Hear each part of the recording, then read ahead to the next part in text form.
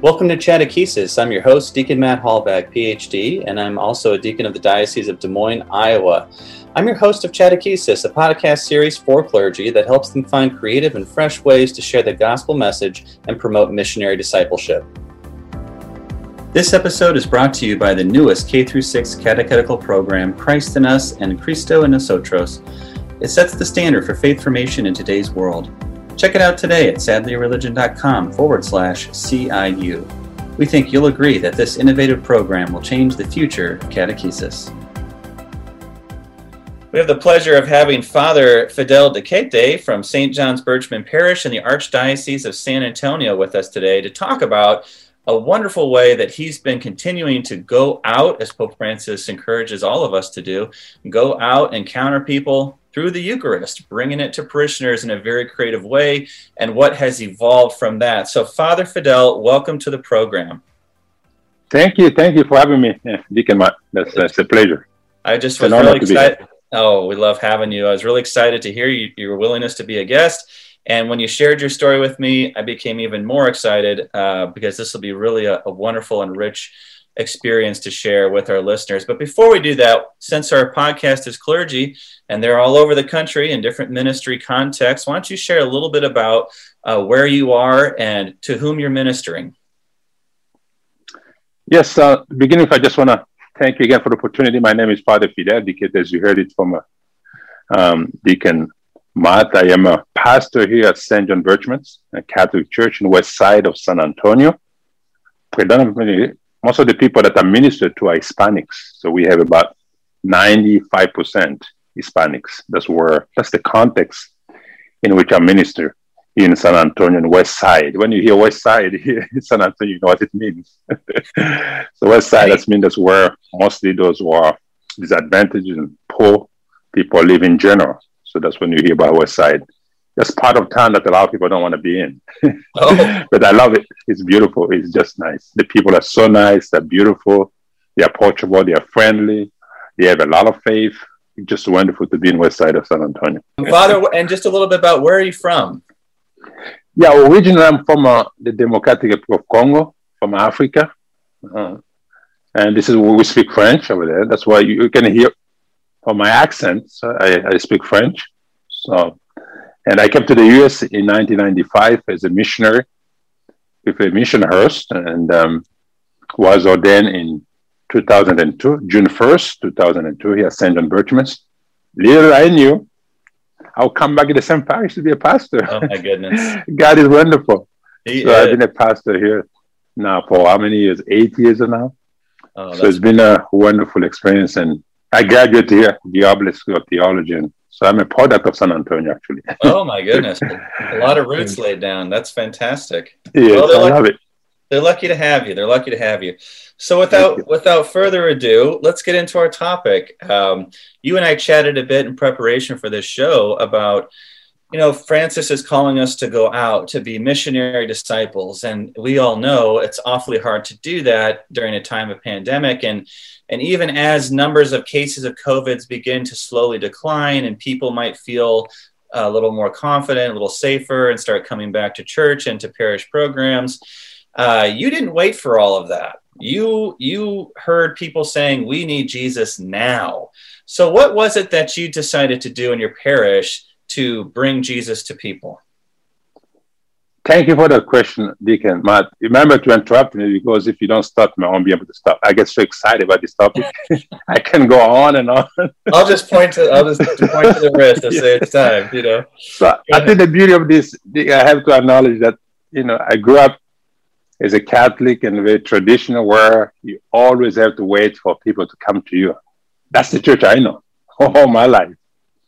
And this time, the pandemic, as strange as that may sound, has been a blessing. I know we have lost a lot of people. That's very sad. But my parishioners are accustomed to me talking about last year as a unique year. I don't look at it as a bad year. I look at the year where we learn how to grow in our faith and how to get closer to God. And one of the things that we did as a community is that I came up with an idea, which they always say, Father is crazy. Comes up with all kind of crazy idea time to time. And this is one of them. I sent my group, the evangelization team, and I told them, we're going to do something different. They said, what? We're going to take the blessed sacrament to the people. Because that's what the Pope has been challenging us to do. We got to take it to the people. And I think they look at me like, what's wrong with you again this time? And they say, how are you going to do that? I said, don't worry about it. We're going to look for a pickup truck. And I'll be sitting in the pickup truck in the back, and I'll be carrying the blessed sacrament. And they look at me like, you have lost it. How can you do that in the pickup truck? Let me ask you real quick, was there anyone in your group that you told this idea to who did not like it, who thought it was inappropriate or anything like that? Did you have any resistance to it? Yes, as you know, when you're at the pastor, sometimes they have a way of not willing to try to tell you what they think clearly. But I can sense like, really? You want to do this? And I have a couple of them who are like, oh, that sounds like a good idea. But hey, wait a minute, don't do anything. Let's be called the city. Let's call the chancery. So they say, okay, you can do that. But I don't know how long am I going to wait. But hurry up, because we got to do this. We don't get to see our people coming to church. I miss them. We have about 10 people only. Where are our people? They are hurting. You can get phone calls like, what's going to happen? People are worried. There's a lot of anxiety. We got to do something. So as we made those phone call, I think the city was encouraging. They said, well, you can only have 3 cars or 4. No more than that. You don't stop. You just keep going. So it was a good sign. And call the chancery. I think over there we probably never heard until the last minute. But I was on my way anyway.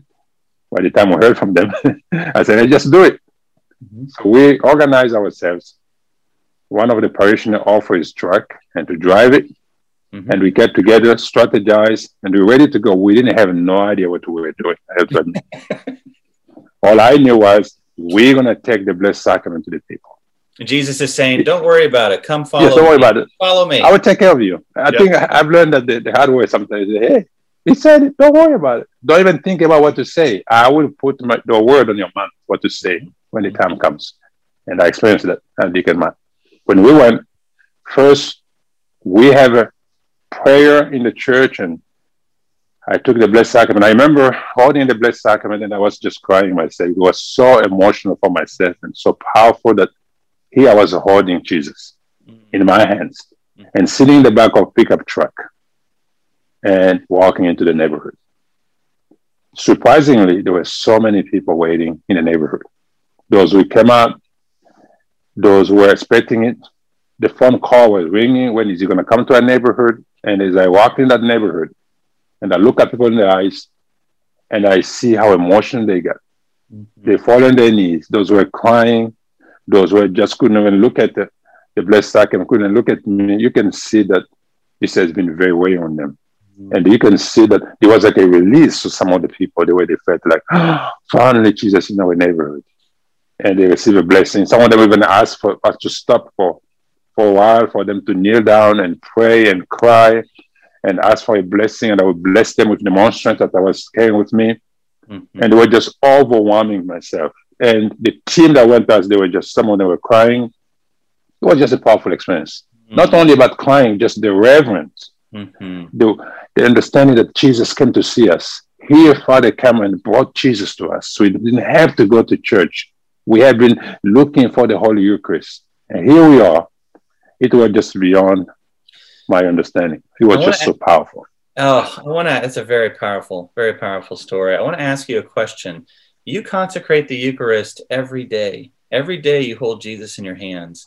And yet this time of holding Jesus sort of in your lap in the truck as you're moving from house to house really seemed to have an impact on you. Why do you think that was? I think it may be a combination of a lot of things. You know, when I consecrate the Eucharist, I do it. It doesn't take me that long.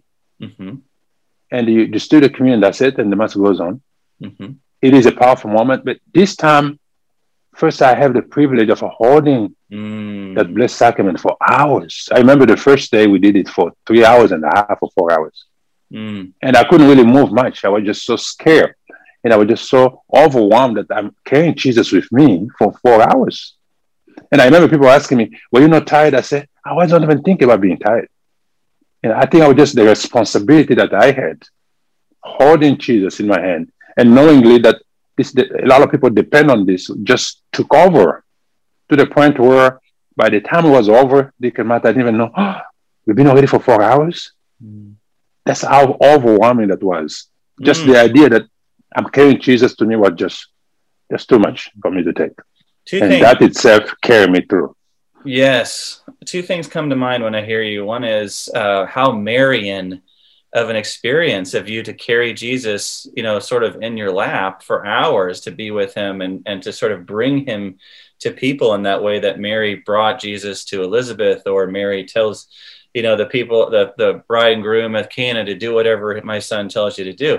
What a Marian experience for you, for one. Did you ever think about that? Just kind of standing in her shoes a little bit? Yeah, just, I thought about it. When I was a young man too, I used to belong in one of the group that they call in French, Les Croisés. Les Croisés. And Les Croisés was a group of young people who treasured the Holy Eucharist. And there was a story about a young man, I can't remember his name, that we were told over and over that he was carrying the Eucharist. And he met his friends. And his friends were trying to see what he had, and he was hiding it because he didn't want them to touch it and to see it. And they were trying to get that Eucharist away from him, and he refused for them to take it away. And they beat him to death. So I always stay with that image of me as a young man being told that over and over. And here when I was holding that Eucharist, I realized like, wow, that's by having the experience that the young man was having. He has Jesus with him, and he knew how important it is, and he was not willing to compromise with anything, to the point where he even lost his own life just to protect that, to bring it. And this time I was just taking to the people and allowing them to come. As you said it for Mary, do whatever he tells you to do. Relate to Mary in that sense that he's Jesus, I'm bringing to you. Take Jesus, open up to him, receive him, and be ready, because it's going to take you to a place you never dreamed of. And be ready for the journey. That was so powerful. That is that is absolutely. And the other thought I had was about the time passing and not noticing it. It makes complete sense to me, at least, Father. I mean, you're on God's time. It's Kairos time, which is different, I would say, than when you're celebrating a Mass, because you always have in the back of your mind, I've got about an hour to do this. You know what I mean? Yes. But when you're with Jesus in this special time, you're on his time. Who knows how long this is going to take, It was, I remember the last time we were doing it, and it was looking like it was going to rain, and people were concerned. They stopped the track. They came to me like, "What if we probably need to stop? It's going to rain in about probably 5 minutes." I look at them and say, "We are continuing. People are waiting for us. We can't turn back." And I remember they look at me like, "Are you sure?" I said, "We are going to bring Jesus. There is just no way we're going to turn back." And we did. Oh, look, the electricity. The power, just for our listeners, the power just came on. The power just came when I was talking about the power of taking Jesus to the neighborhood. The power just came on. What a blessing. Right here. Oh, my gosh. Thank you, Jesus. Thank you, Lord. Go ahead, Father. Go ahead. I'm sorry, man. No, I'm saying I can just hear you saying to the people who say, let's stop. You're probably thinking, listen, if it storms, Jesus will calm the storm. We're okay. Let's keep going, And that turned to be a powerful experience because we did it. And for whatever reason, the Lord allowed us to do the whole ceremony until when we got home, we just walked in the church and the rain came down so hard. And everybody looked at each other like, we can't believe this. This is amazing. Yeah. And I looked at them and I said, Jesus walks in mysterious ways. We got to have to trust him a little more. There are times when we doubt. We got to have that faith. If he comes down on us, that's fine. We take it. Here we made it. It's so powerful. That's such a great story for all of us, because even if you're a minister for a long time, priest or deacon, you can sometimes forget that we have to take some risks when it comes to our faith. We have to give God a chance to do something miraculous in our life, and that's kind of scary. It takes trust, and God bless you for your willingness to trust him. No, thank you, Deacon. And as you know, when we started the first day, we didn't know how far this was going to go. The first time that we did it, the next time we knew, we have so many phone calls. When are you coming to our neighborhood? And then we end up doing it, I think, 4 weeks in a row. Oh, wow. And then we stopped for a while, about 2 months, and the demand was high again. We went back again, 4 more weeks in a row. It was just powerful. And I think I shared with you this. I know this is very quick in passing, that one of the things that also I learned as we're going to the neighborhood, that a lot of people will approach us emotional, powerful, kneeling. And also another concern we had about there are also people who were just sitting there like, hey, what's big deal? What's going on with this guy? What are they doing? Look at you, like brush you off, or don't even look at you at all. So we were just concerned, like we wonder what was going in the mind of someone who just look at you like, what are those crazy people doing here? Or what's the big deal with these people? And I remember one of the lady, when we came back and we were doing an evaluation, and she started just crying. She is so faithful. And she told us that, I said, what's wrong? And she said, I can't believe that we were bringing Jesus to church and there were people who just didn't pay attention to Jesus. And she cried. And I look at her and say, it's okay. He just walks in everybody. He loves us all. You never know.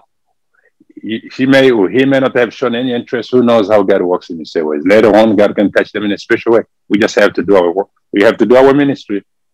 And we know we're going to change everybody. It's God's work. You do the best you can and let God do the rest. Amen. And the other experience was also is looking at children. Children were so excited. I think that's something that made me excited. They will follow us and chase us a little bit. And we look at us. Some of them were curious, were excited. And some of them will come and look at us like, just go back. And I said, why are they so disappointed? Because they run, come and look at us. We're playing music, Christian music so loud. And we chase us. And my interpretation was, they probably thought, hey, this is an ice cream truck. The ice cream and truck. when they would see us, there was no ice cream. They were, just went back. And that inspired me, which I did in December. I think I shared with you that I decided to go back to the neighborhood. And this time I went like as a Santa. So I dressed like Santa.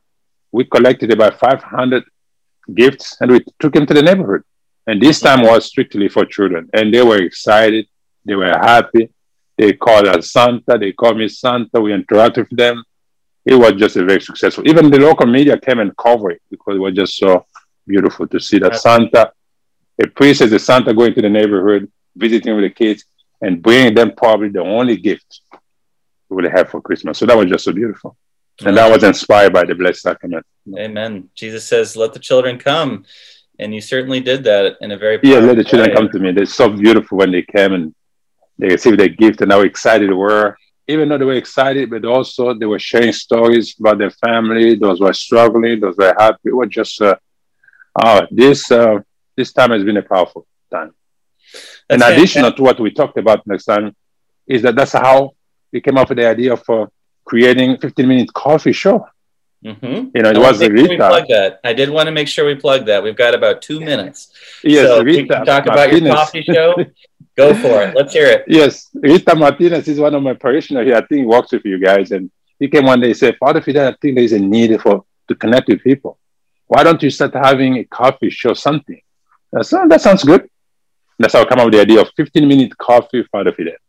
15 and then Father Fidel. And how do people access it? They all access it through our Facebook, through my personal Facebook page, and also through the church personal church Facebook page. Okay, and so we connect every Wednesday at 2 p.m.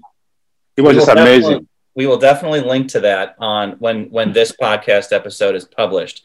So we will be directing people to your coffee show. Just give our listeners a sense of what do you talk about during Father's Coffee Show?